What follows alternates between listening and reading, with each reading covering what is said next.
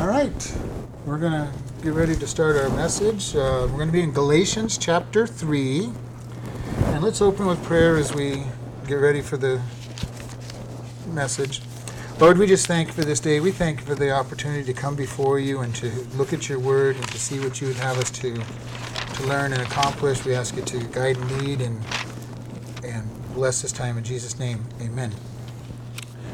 All right, Galatians 3, starting at verse 14. That the blessing of Abraham might come on the Gentiles through Jesus Christ, that we might receive the promise of the Spirit through faith. Brethren, I speak after the manner of men, though it be but a man's covenant, yet if it be confirmed, no man disannuls or addeth thereto. Now to Abraham and his seed where this promise is made, he said not and to seeds as of to many, but as of one, and to thy seed which is Christ.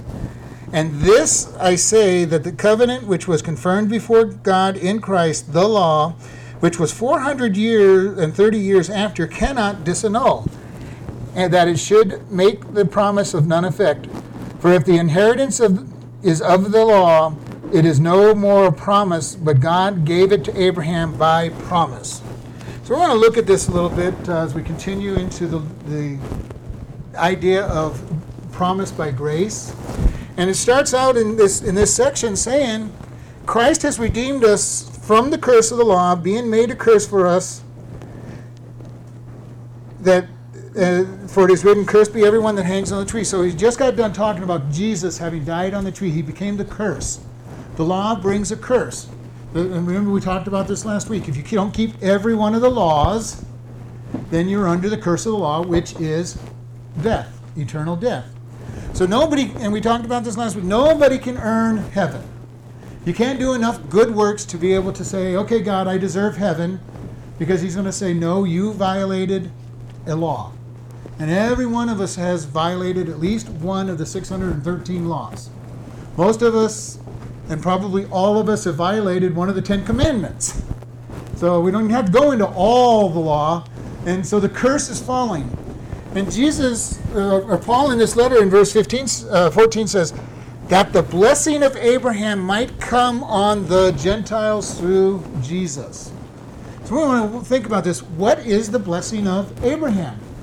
Well, Abraham was told that he was going to have a great nation. His family was going to make a great nation that was going to be numbered. If you could number the stars of the heaven or the sand of the sea, he could number his descendants. Well, every time they try to number the stars, they find out that there are more out there. It's a bit amazing. If you've ever studied, in any kind of bit of astronomy, they used to say there were 14,000 stars, and then someone said, no, you counted too many, there were only 8,000, and now we're up into the trillions of stars, and every time they point the Hubble telescope someplace and let it sit there for a while, all it ends up is becoming a great big white mass of stars. So we know that the stars seem to be without number. And so when God made his promise to Abraham, it was going to be, you can't even number your kids.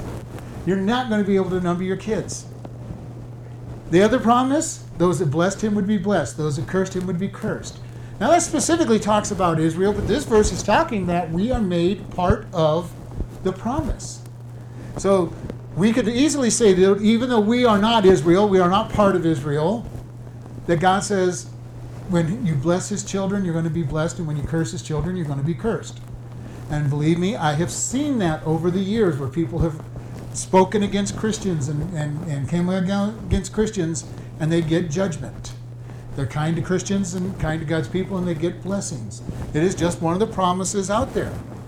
And he says that all nations will be blessed in your seed. And it, very specifically, if you look back into Genesis 12, you look at the promise, it says, through your seed. Not all of his family, but through the seed. And that refers to, as Paul says, Jesus. Jesus the Messiah. The one that was going to make it possible for us as Gentiles to be made part of God's family. And I don't know if you really fully understand that we are engrafted into the tree, the olive tree, it says, which makes us in some ways spiritual Jews. We're not truly becoming Jews. We're not made to force into keeping there, but we fall into the promise of Abraham. the promise that we are going to be blessed. The promise that we are a blessing because we are part of that blessing. And we want to be able to keep this in mind because it is so strong. And he goes, that the blessing of Abraham might come unto the Gentiles through Jesus Christ, that we might receive the promise of the Spirit through faith. And we've talked about faith. Faith is that whole idea of it is confident assurance. And we've talked about it many times already. Faith will lead to action. If you say, well, I got lots of faith, but you never do anything in that faith, you really aren't showing that you have faith. And we talked about it. We talked about it, the idea of sitting in a chair, and you say, well, I got faith that the chair will hold me up, and you sit in it. If you don't sit in it, you're really never showing that you have faith that the chair will hold you up. And I've shared with people, there's chairs that I don't have faith in. And if you're big enough like me, you know what that's like. There are certain chairs that you will not sit in because you look at it and say, I don't think that chair is going to hold me up, so there's no way I'm going to sit in it and end up on the floor. Okay? But when I have faith, I will sit in the chair and say, I really believe this chair is going to hold me up. I sit in it, and then I get to prove whether it can hold me up or not. But that is the way it is with God. Do we truly have faith in him? He says, go out and make disciples. How many disciples have you gone out and made in your lifetime? How many people have you raised up and you've taught what Jesus said? You've taught them how to behave. You've taught them how to think. Goes out and he says, go out and share the gospel. How often do you share the gospel? We say we have faith in these things, but we have to make sure we act on that faith. And that's what James says. You have faith and no works? Good. I will show you my faith by my works. He's not saying that he has faith because of his works. He's not saying that he has better faith because of his works, but he says, I've got something I can show you. I go out and I follow God. I step out in my faith and I can show you that I have faith. I have people that I've met in my lifetime that says, well, I believe all of this stuff. I go, well, when have you ever done anything about what you believed? Well, I just believe it. If it's not tested, you really don't know whether you believe it or not. We never know what we believe until it's tested, and that's what we share. God puts us through tests all the time to say, do you really believe what you believe? When you say, God, I know that you say you shall not lie, and you say that lying under any circumstance is wrong, and he's going to put us in a circumstance that may seem like lying is the best chance to get out of the circumstance, and we're going to say, do you believe that lying is wrong, that lying is a sin? And you can pick any one of the rules. Stealing, I believe stealing is absolutely wrong, and then there'll be this position where you'll find yourself really tempted to steal something because it'll never be missed. The person's got thousands of them. They'll never miss one. That's the logic behind bank robbery and stuff. They're rich. They'll never miss it.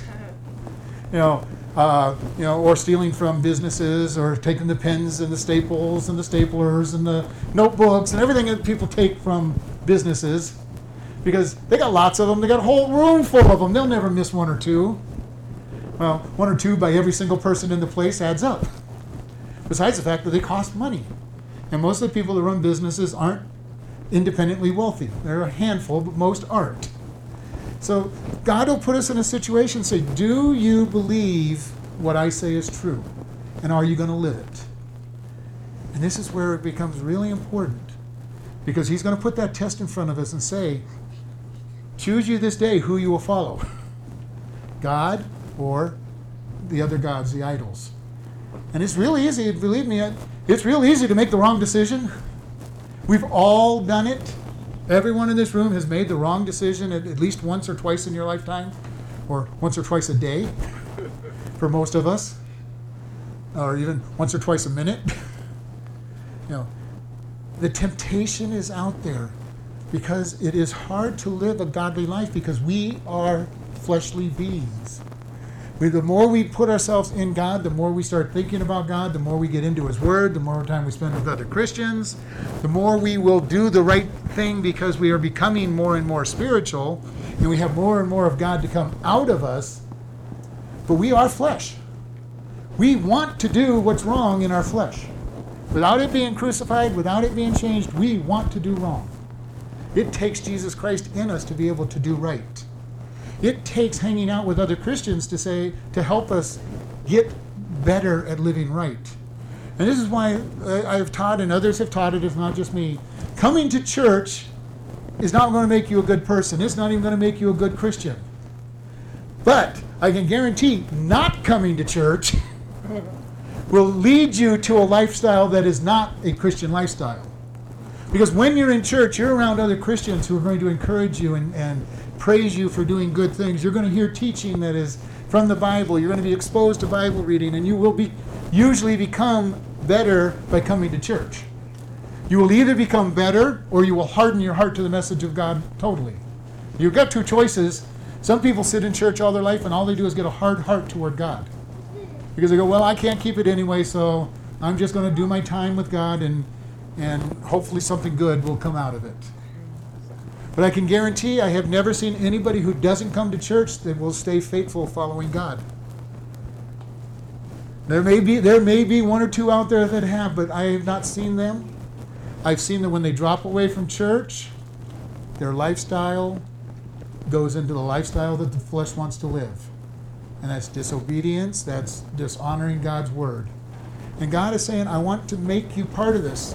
And he specifically says here, verse 17, "And this I say, that the covenant that was confirmed before God in Christ, the law which was 430 years after, cannot disannul." It cannot make the promise of none effect. So Paul is saying, Abraham received his blessing by promise. And Abraham lived when he got the blessing 430 years before the law was given at Mount Sinai. Now, you want to be careful. I want to make this point, for anybody, especially if you're listening to Christian radio or anything, a lot of times you're going to hear pastors say that the children of Israel were slaves in Egypt for 430 years. And they point to this verse to try to say that in one other verse. This verse does not say that they were slaves in Egypt for 430 years. It says the law was given 430 years from the time of promise, and the time of promise was when Isaac was born. So they have about 230 years before they even went to Egypt. So they were in Egypt for a little over 200 years. So just want to bring that out so if you don't, because I've heard many pastors teach very strongly they were in Egypt for over 400 years, and that is not what the scriptures say. So I just want to let you know that. But it's saying that they lived by promise for 430 years, then God gave them the law. And we've talked about this, the purpose of the law. The purpose of the law wasn't God saying, okay, keep these rules and you'll come to heaven. Because we can't keep them. Paul in Romans said that the purpose of the law was to show us that we're sinners. Plain and simple, that we cannot keep God's standard. And we've talked about this. The law is who God is. He made the laws because it is who he is. He does not lie, so he says, thou shalt not lie. He does not lust, so he says, you shall not lust. He has no other gods before him because he is the ultimate. There's nothing bigger and greater than he, and all the law comes from who he is. So he says, this is who I am. If you're going to spend time with me, you have to be perfect. You have to be able to keep all these rules. We can't. That's why Jesus had to come. That's why he had to come as a sacrifice to die for our sins. And then we put on his righteousness. The greatest news is God makes us perfect through the righteousness of Christ. This is powerful. I know I hammer on this a lot, but it's very powerful for us to get the whole idea that my righteousness before God is nothing to do with me. And I would say, thank God it has nothing to do with me. Because I am not absolutely loving to people. I am not kind to people all the time. I don't always tell the truth. I mean, I tell the truth frequently, but I tell lies. We all violate these rules. So praise God, it is not by works that I go to heaven. Because in Isaiah it says that all our righteousness is filthy rags. The best things I can do when I stand before God, he says, okay, here's all the good I've done, God. He says, okay, why are you standing in front of me in filthy rags? It does not please God for us to come to him in our own works. We come in him in the righteousness of Christ. How? We say, God, I'm a sinner. I know that I deserve punishment. I accept that Jesus died for my sins. Come and cleanse me. Make me a new creation. And he does it.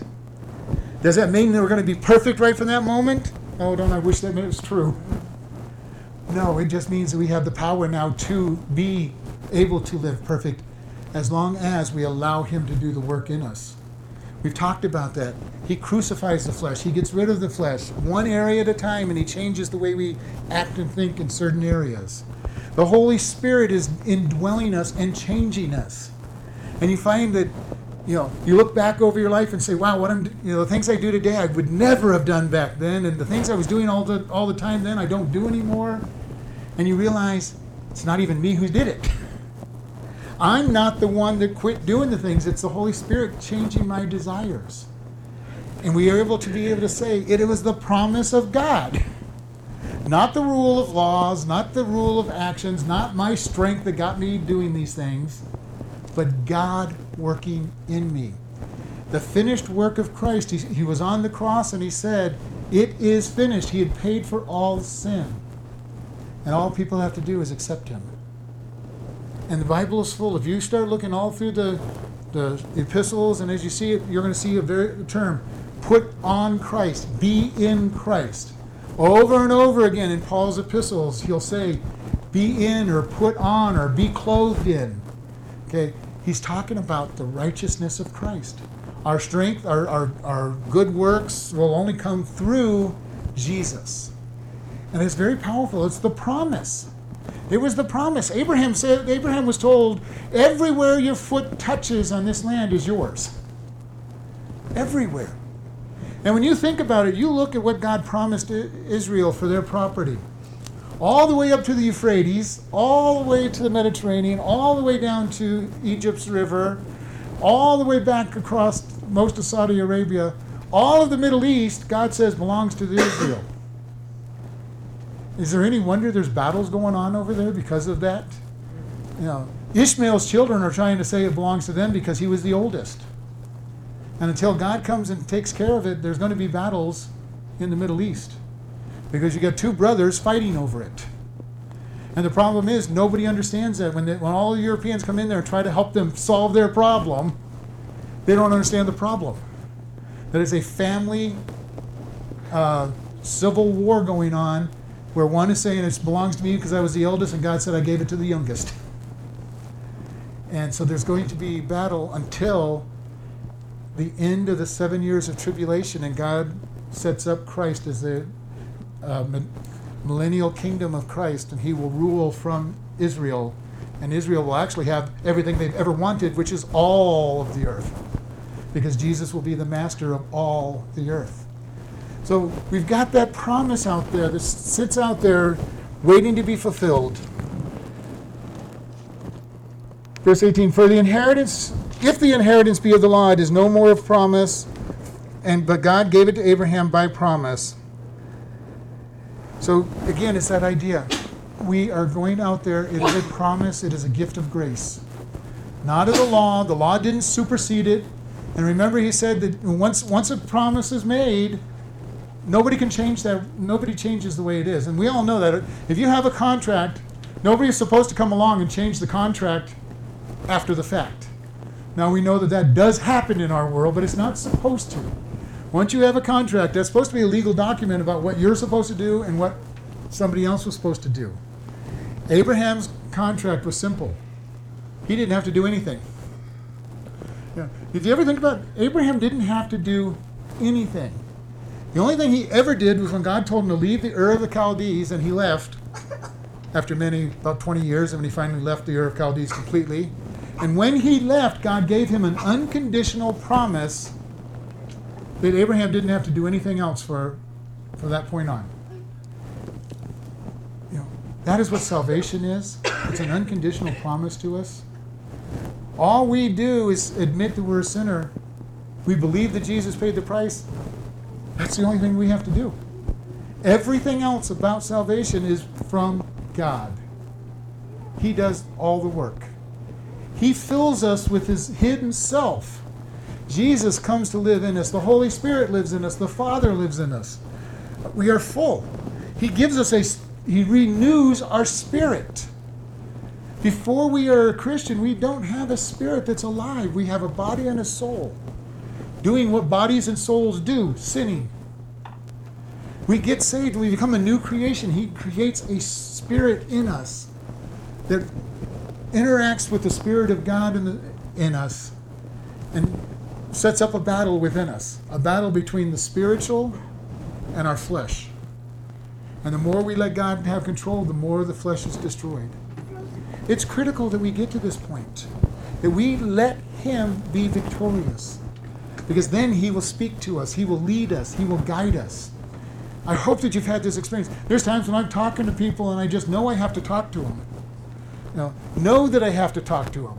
Know that I have to do certain things. Jeremiah got to the point where he was so sick and tired of being thrown into jail and beat that he finally complained to God and says, I am not going to speak anymore for you. Then he turns around and says, the word burned in my mouth. I had to speak. Sometimes that's the way it gets when God is working with us. We may get to the point where we say, God, I don't like what you're doing. I don't like what's going on with me. I don't like being picked on by the world. I don't like being different from everybody else. And God's saying, well, just keep going. Just keep going. Try not to. Try not to. If you're called to do something and you try not to do it, you're going to be miserable. You're going to have such great desires to do what God tells you to do, and eventually you'll do it. Whatever that might be in your life, you cannot reject God once He's part of your life. Will He force you to do it? Well, I don't know. Like that burning in your heart is kind of a forcing to do. You still have the choice. You can still say, no, I'm not going to do it. Paul, when he was knocked off the horse on the road to Damascus and blinded, could tell, and God said, I want you to do this. He could have said no. Nobody in their right mind would have said no, but he still had a free will. He could have said, no, I'm not going to go do what you say because I don't believe that you're Jesus. He could have done all that kind of stuff. But again, it was one of those things, he was as close to being absolutely forced as you could be. God will get His way in the long run because He knows how to make us so miserable that we will accede to His will. It's better off to do it without being forced. And like I say, you're never really totally forced. You still have the right to say no. And some people do. There are people who have said no all the way, and I think God has taken their life earlier than they should have because they refuse to do what God wants them to do. Very important that we go out there and we look and we say, God, I'm going to help you. I'm going to follow you. I'm going to do what you want because I want to serve you. You're living in me and I want to do what you want me to do. And then you let Him do the work. You let Him do the work because that's what's important. He will do the work. We're going to close in prayer here. Lord, we just thank You for this day. We thank You for the opportunity we have to come to You. Lord, if there is anyone in this room that does not know You as their Lord and Savior, we ask that You touch their heart. If you're in this room and you don't know Jesus as your Lord and Savior, just come to Him and say, Lord, I am a sinner. I deserve the penalty of hell. I accept Your sacrifice in my life. Come into my life and live with me. It's that simple. That simple. All right, we're going to close and sing a couple songs here.